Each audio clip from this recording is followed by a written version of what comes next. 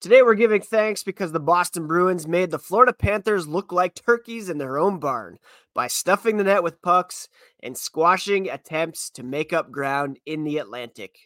The gravy on top is Boston being at the top of the table at the American holiday break. Now let's dig in because nothing beats a Bruins win.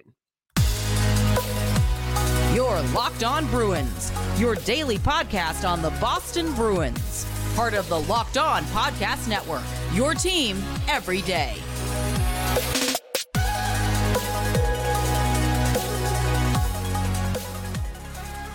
What is up, Bruins fans, and welcome back to the Locked On Boston Bruins podcast. I'm your host, Ian McLaren, and this is a daily show where we discuss all things Spoked Beat. Today is Thursday, November 23rd, and I want to thank you so much for making Locked On Bruins your first listen every day, free and available on your favorite podcast app and on YouTube. Please hit that subscribe button so that you never miss a thing. Black Friday deal. Completely free to subscribe to Locked On Boston Bruins. Speaking of, happy Thanksgiving to my American friends. Hope you are all enjoying time with loved ones. If not, thanks for joining me here, and I'm glad that I can give you a distraction from, what can be a tough time for some people around the holidays. To everybody else, happy Thursday. Same thing. I hope you're taking care of yourselves, taking care of each other. We are going to talk about last night's win over the Florida Panthers, some Bruins traditions around this holiday, including Black Friday game tomorrow afternoon, as well as the pie delivery.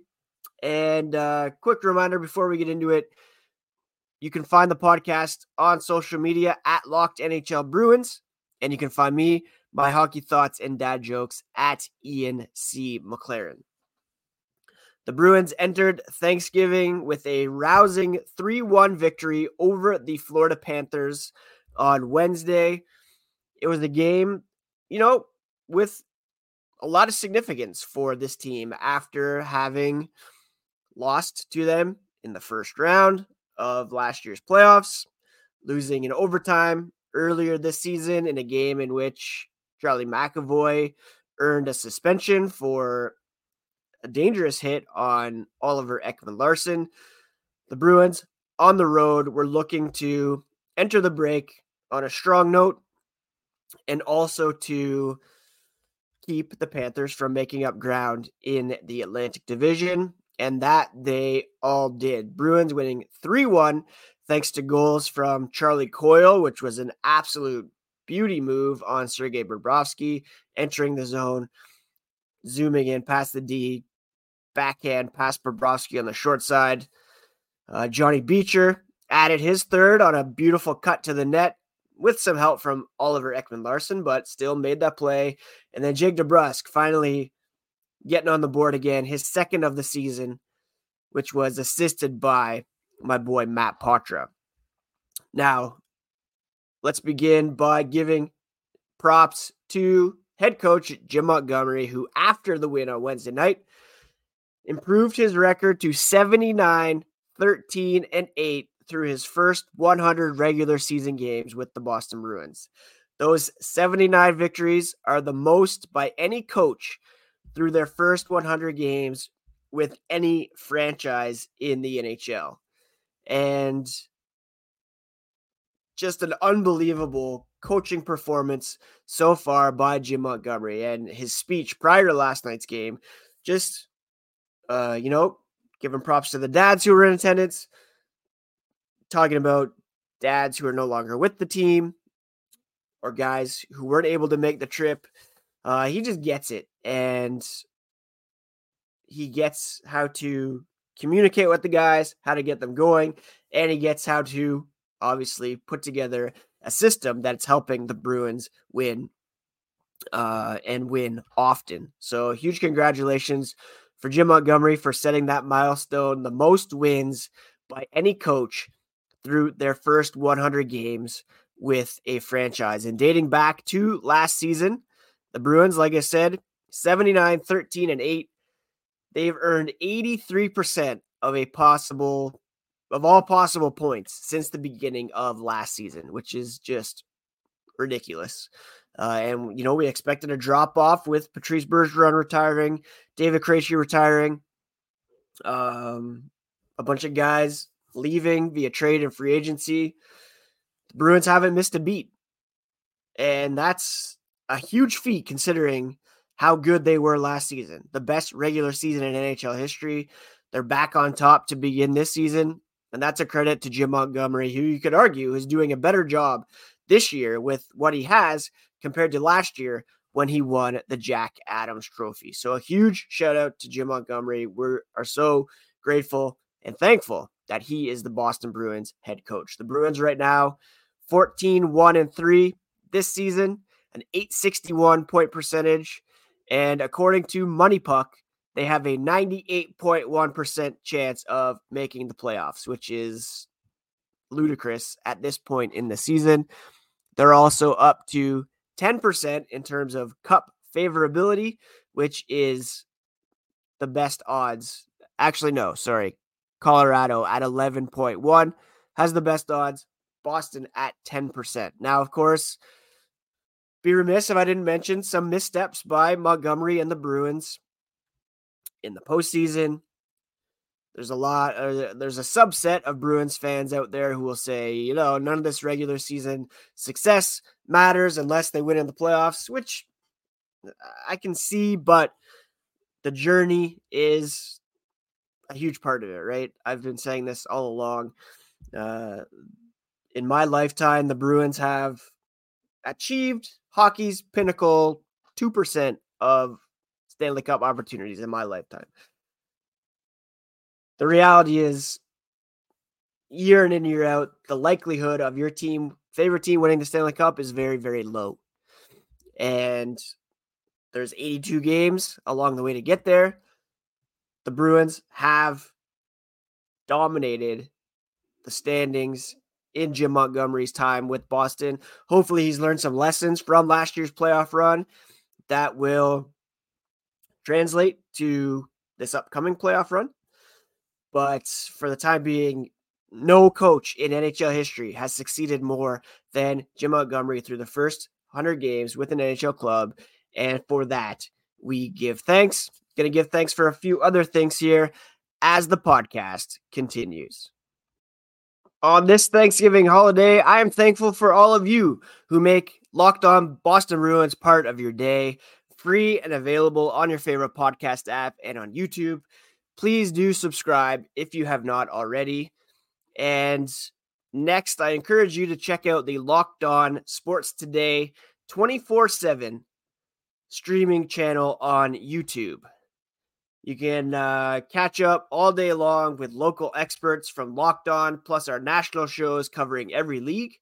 Go to Locked On Sports Today on YouTube and subscribe to the first ever national sports 24/7 streaming channel. What else am I thankful for here today? Well, goalie hugs. I will never, ever get tired of a Boston Bruins goalie hug. And last night, it was Linus Ullmark who was in net. The Bruins had broken their goalie rotation, giving Jeremy Swayman 2 straight starts, setting Ullmark up to face the Florida Panthers, a team that kind of had his number in the playoffs. And he bounced back with a sensational performance last night, stopping 27 of 28 shots, a .964 save percentage. He was named the first star of the game, and he made a few 10-bell saves that literally had me off the couch yelling, thank goodness for Linus, because without him last night, it could have been a different story. He made some sensational saves, and it was great to see him back in form after his last performance, which wasn't quite up to his standards. Actually, no. His last game was that win over the Buffalo Sabres. Overall, he's been great. The last game he didn't play well in was against Detroit on November 4th, and we'll see who's in net tomorrow for a game on national television against those Red Wings. Perhaps Jim Montgomery will go back to Swayman for that one and go with Ullmark on Saturday against the New York Rangers. But overall, the Bruins goaltending, I've been saying it all season long. That's one of the main reasons why they have been so successful. The Bruins prioritized in the offseason keeping their defense core together and their goalie tandem together.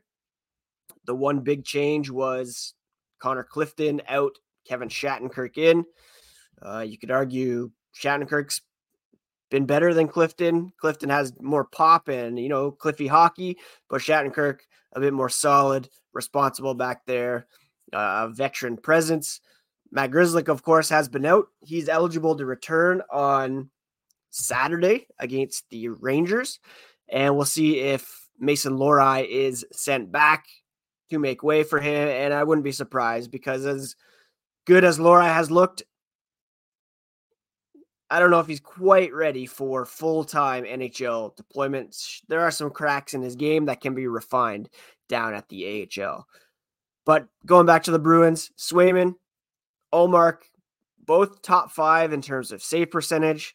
Swayman in third at .933 behind Jonathan Quick, who's at .940, and Semyon Varlamov at .934. Ullmark just behind at .932. Both guys, again, right up there in terms of all the stats you want goalies to excel in. Tied with 7 wins apiece. Swayman 7-0-2. Ullmark is 7-1-1. Alexander Georgiev leading the way with 11 wins so far for Colorado. Goalie hugs, incredibly thankful. Also very thankful for some center depth for the Bruins that perhaps was not expected coming into this season. Bergeron, Krejci out. Coyle and Zaka have filled in more than admirably, and both, I believe, are on pace for career years at this moment. I mentioned Coyle's just absolute beautiful goal last night.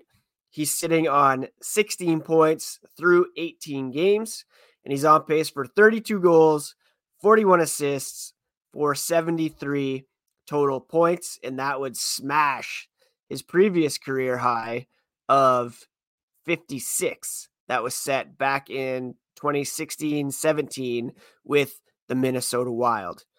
He's scored 20 goals only once, 21 back in 15-16. So, currently on pace to just demolish his career stats at age 31, which is pretty impressive. He is riding a 22.6 shooting percentage, so that might fall back a bit, but still, just incredible performance so far from Charlie Coyle. Pavel Zacha, right up there as well. He's got 7 goals, 7 assists. He's on pace for 32 and 32 for 64 total points, and that would eclipse his career high that was set last year with the Bruins, which was 57. Not to be outdone, but you have young guys stepping up too. Matt Poitras got the primary assist on Jake DeBrusk's goal last night. He's up to 9 points in 18 games, and that's despite going through a bit of a lull at the moment. Few points over his last several games. And then you have Johnny Beecher chipping in with his 3rd goal of the season. He's got 4 points in 18 games in a largely checking role. So pretty successful run so far for Bruins centers, and that's without Morgan Geekie in the lineup, who is expected to be the 3rd-line center, and he could be back in action soon as well. So very thankful for those young centers stepping up. I'm not convinced Matt Poitras will be there past kind of the trade deadline, World Juniors for the playoff run, but he played very, very well last night, getting physical, got absolutely leveled by an Anton Lundell cross-tech to the jaw that was called high sticking. Should have been a major, should be looked at by NHL player safety. Probably won't, but he got right up, was right back in the game. And I was also very thankful last night for Jake DeBrusk lighting the lamp. I said before the game I would love to see a DeBrusk lamp lighting. He's still on pace for only 9 goals, which is a far cry from the 30 that was expected out of him this season. He had 27 in 64 games last year. He's riding a 5.4 shooting percentage, which is well down from his career average of 12.6. So hopefully this goal last night will help his confidence and give him a boost and help him to get, DeBrusk can be a bit of a streaky player, and all it takes is for one to go in.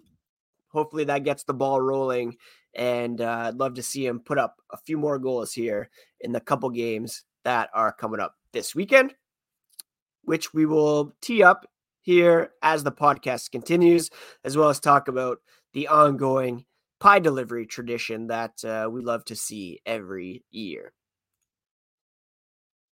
As has become tradition on Thanksgiving for the Boston Bruins, Charlie McAvoy is donating and delivering pies to local organizations around town here on Thanksgiving. He purchased 400 pies to distribute to 14 local organizations, including the New England Center and Home for Veterans, St. Francis House, the Pine Street Inn, and the Home for Little Wanderers. This will be the 15th consecutive season that a Bruins player has donated and delivered pies on Thanksgiving. It started with Aaron Ward donating turkeys in 2008 and has since been carried on by the likes of Zdeno Chara, Matt Bolesky, Gregory Campbell, and Dennis Weidman. So we love to see that take place, and check the Bruins social media for some pictures of that. Also, as has become tradition, the Bruins will be playing a Black Friday matinee, which will be great I know a lot of you will still be off tomorrow, but I'll be working, but also keeping an eye on the game, of course.